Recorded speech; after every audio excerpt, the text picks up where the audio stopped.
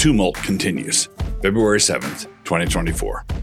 Introduction. Sometimes 10-year-old boys will throw a baseball at a nest of Asian hornets, and they do this because they are curious. They want to see what would happen. The hornets are also curious, as it turns out, and they come out in order to inquire after the baseball. But other times, in other situations, the boys are not being foolhardy. Their dad asked them if they thought they could get the nest down, and they thought they could.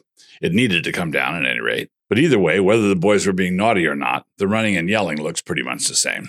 More on Pella. In my post on Monday, in reference to the Church of the Redeemer in Pella, I made a distinction between people who say and do problematic things and the pastors who minister to them, trying to work with them. It is a distinction that I keep in the forefront of my mind because I know for a dead certainty that our enemies won't. Using Moscow for just a hypothetical, let me put it to you this way. Out of the hundreds of people we have living here, do you think that it is possible that any of our young bucks have spent too much time on the beach during White Boy Summer? Without any lotion at all, as recommended by Andrew Tate? And then when they pop off on Twitter acting all N-wordy like, whose fault is it now? Why, mine, of course. Never mind how much time I had spent holding their ankles trying to keep them out of that wormhole. Now, I do not say that it is mine, of course, out of any sense of self-pity. This is the way it is supposed to be, and pastors need to budget for it.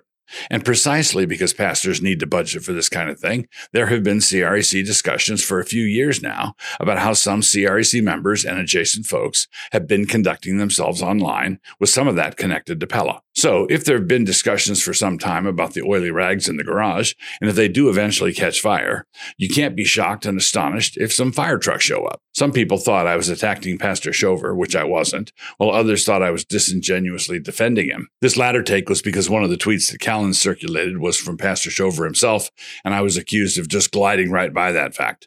I will get to the story behind that in a few paragraphs. As a result of all these discussions and related issues, prior to Callan's, two fruitful things had happened. One was that Church of the Redeemer did what Knox Presbytery did, and what the CREC as a whole is in the process of doing. They put out a doctrinal statement on the issue, and it is a very good statement. I agree with every word of it and would happily sign it. CTR Statement on Ethnic Balance. 1. We believe that all men are created in the image and likeness of God, and that their value and worth and dignity is rooted therein. Genesis 1:27. 2. We believe that God made from one man every nation of mankind to live on all the face of the earth, having determined the allotted periods and the boundaries of their dwelling place, in order that they should seek God. And that in a very general way under creation, we are all collectively the offspring of God. Acts 17:26-29. 3. We believe that the natural human tendency is to congregate around and have a shared affection for common families, tribes, people, language, customs, cultures, and place, and that all people should be grateful to God for those things. 4. We believe that Jesus' command that we love our neighbors as we love ourselves assumes the right to love and be grateful for one's ethnic heritage and to preserve their heritage in any way consistent with the law of God, and is not the same thing as the sin of partiality. Matthew 22:39, James 2:8-9. 5. We also believe that because of mankind's fall into sin, our God-given natural affections have become disordered, and disordered affections can create conflict between families, tribes, races, ethnicities, cultures, nations, and churches. 6. We believe the grace of God revealed in the gospel of Jesus Christ runs along both familial and covenantal lines, restoring natural affections, and therefore brings true healing and reconciliation between families, tribes, peoples, Jews and Gentiles, nations, cultures, ethnicities, races, and churches that are in conflict. Revelation 5:9-10, Revelation 14:5-7, Revelation 22:2. 7. We therefore labor and long for the day when the Great Commission will be fulfilled and all nations will be discipled into the faith of Jesus Christ, baptized and catechized, and their kings will bring the glory and honor of their nations into the new and heavenly Jerusalem. Matthew 28:18-20, Revelation 21:26. 8. Therefore, we oppose all racial enmity, hatred, bigotry, strife, and vainglory. Philippians 2:3. We oppose the unjust mistreatment of people based on their ethnicity or race.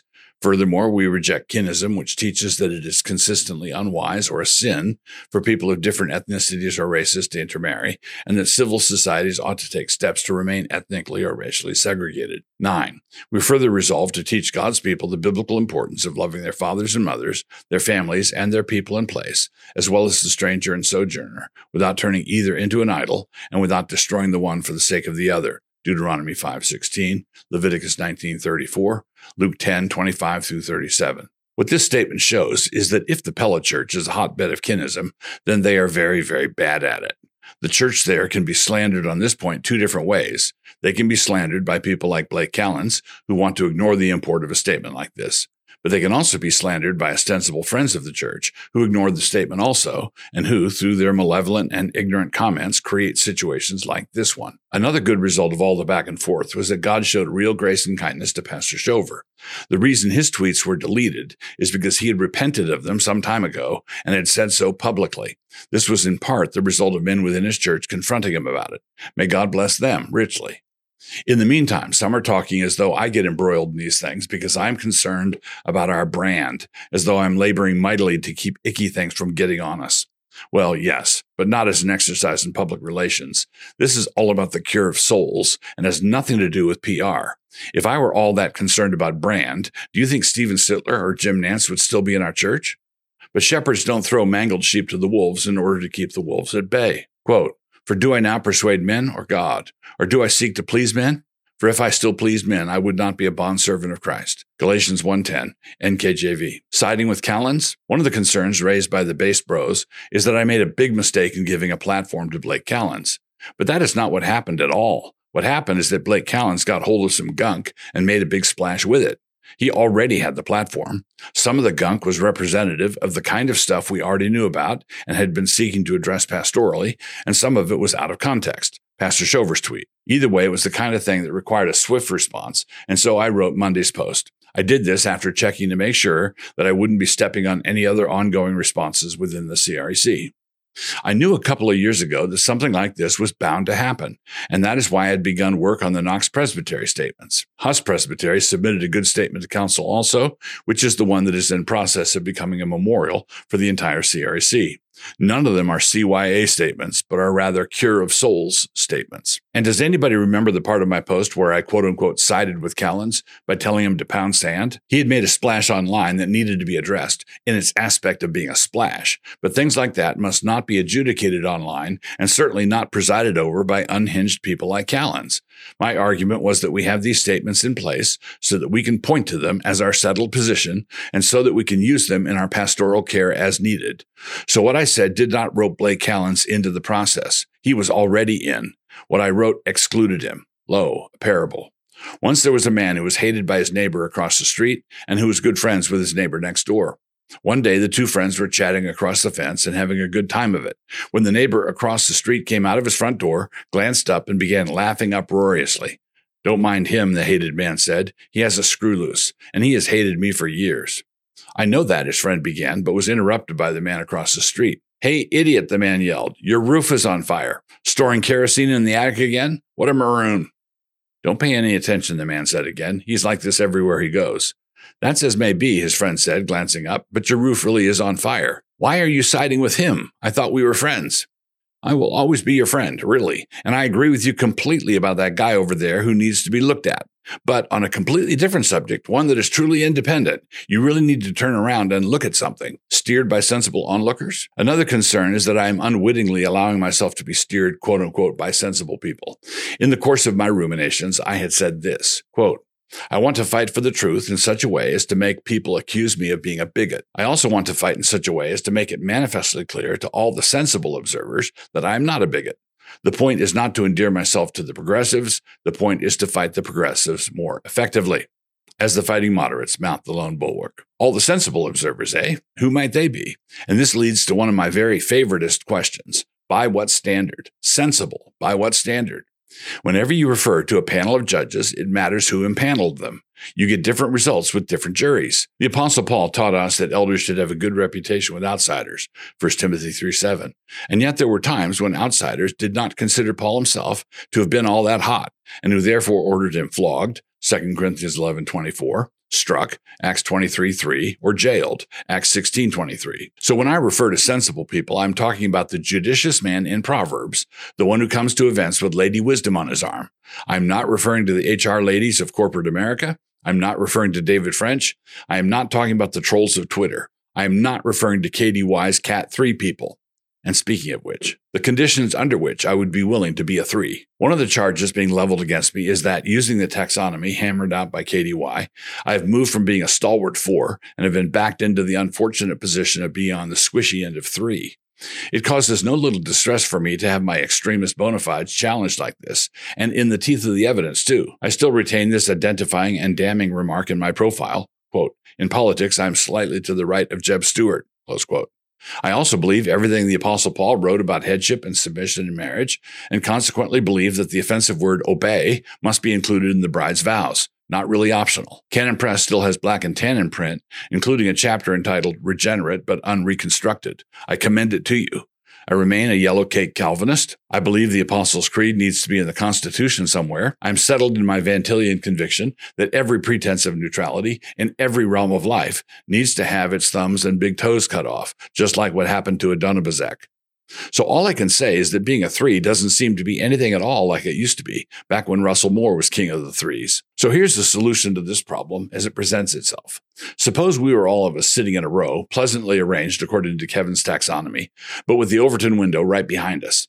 The last 5 years have moved the window significantly to the right, such that the former evangelical ones are now lesbian atheists, including the guys. As one commenter online put it, we no longer have 1 through 4, but something closer to 2 through 5. And it appears that I can't be a 5 because I don't have a thing about the Jews. But then, I never did have a thing about them, not even when I was a card-carrying 4, accepted and beloved by all the other 4s. Incidentally, one of the reasons I don't have a thing about Jews, not the only reason, but one of them, is because of number 3 and number 4 in the Pella statement above. A not insignificant number of my kin are Samaritans and Jews, and I'm intent on cultivating all my natural connections and affections within the boundaries of God's law. And there's another thing, too. One of my personality quirks is that I'm dispositionally a conservative, reluctant to change things around unnecessarily. As Lord Falklands once put it, when it is not necessary to change, it is necessary not to change. If pressed, I do know how to change, but the last significant paradigm shift I went through was over 30 years ago when I became a Paedobaptist. And when I do change, it is the result of weighing and studying arguments. I will not change simply because the world has. The views I now have of kinism and anti-Semitism are views I have held for decades, my entire adult life. The fact that the world, the evangelical world included, is suddenly much more inflamed over ethnic issues is not by itself an argument. I'm not going to shift anything just because I'm getting yelled at by trolls, misfits, miscreants, and retired soldiers from the Army of Northern Virginia. Unanswered questions. First, I often tell people that I write for the same reason that dogs bark. Not much can be done about that part of it. But at the same time, I also write in order to communicate ideas that I believe to be important. I write things out for a reason. And I consider American Milk and Honey to be more important than many of my other books. If asked to make a list of my top 10, American Milk and Honey would be one of them. So as Stephen is fond of reminding his critics, please do the reading. A lot of people respond to things I say as though I were a neocon boomer, which is not the case. I am a paleocon boomer. Distinctions matter. Second, I was serious about a revised version of the 11 words. I really would invite Stephen to tweet my revision of those words, and I will happily retweet it. And last, let me pick up an important unanswered question, one that I'm responsible to answer. In my interactions with various people connected with Pella, I discovered that a number of them thought I was aiming at them, e.g., quote, the edgy brethren, let us call them, think that they are the real threat to the regime. They believe that they are the lone bulwark. They have seen through all of the lies. They took one of the red pills, and then 6 of them, and then they emptied the bottle, close quote. But that was not directed at the Pella congregation at all. I was not guessing at the spiritual demeanor of various parishioners at Church of the Redeemer, and I'm very sorry for having given that impression. I was not attacking the congregation there. I was throwing them a rope. Who was I talking about then? I was referring to the steady stream of vitriol that shows up in my Twitter feed every time I write on this subject at all. I was not trying to chase down any edgy brethren in Pella. The edgy brethren are elsewhere online, and they chase me. They call me a 3 and other hurtful names. If you are enjoying these videos and would like to support this channel and the work of Canon Press, join up at Canon Plus. Just click the link, create an account, and have a look around.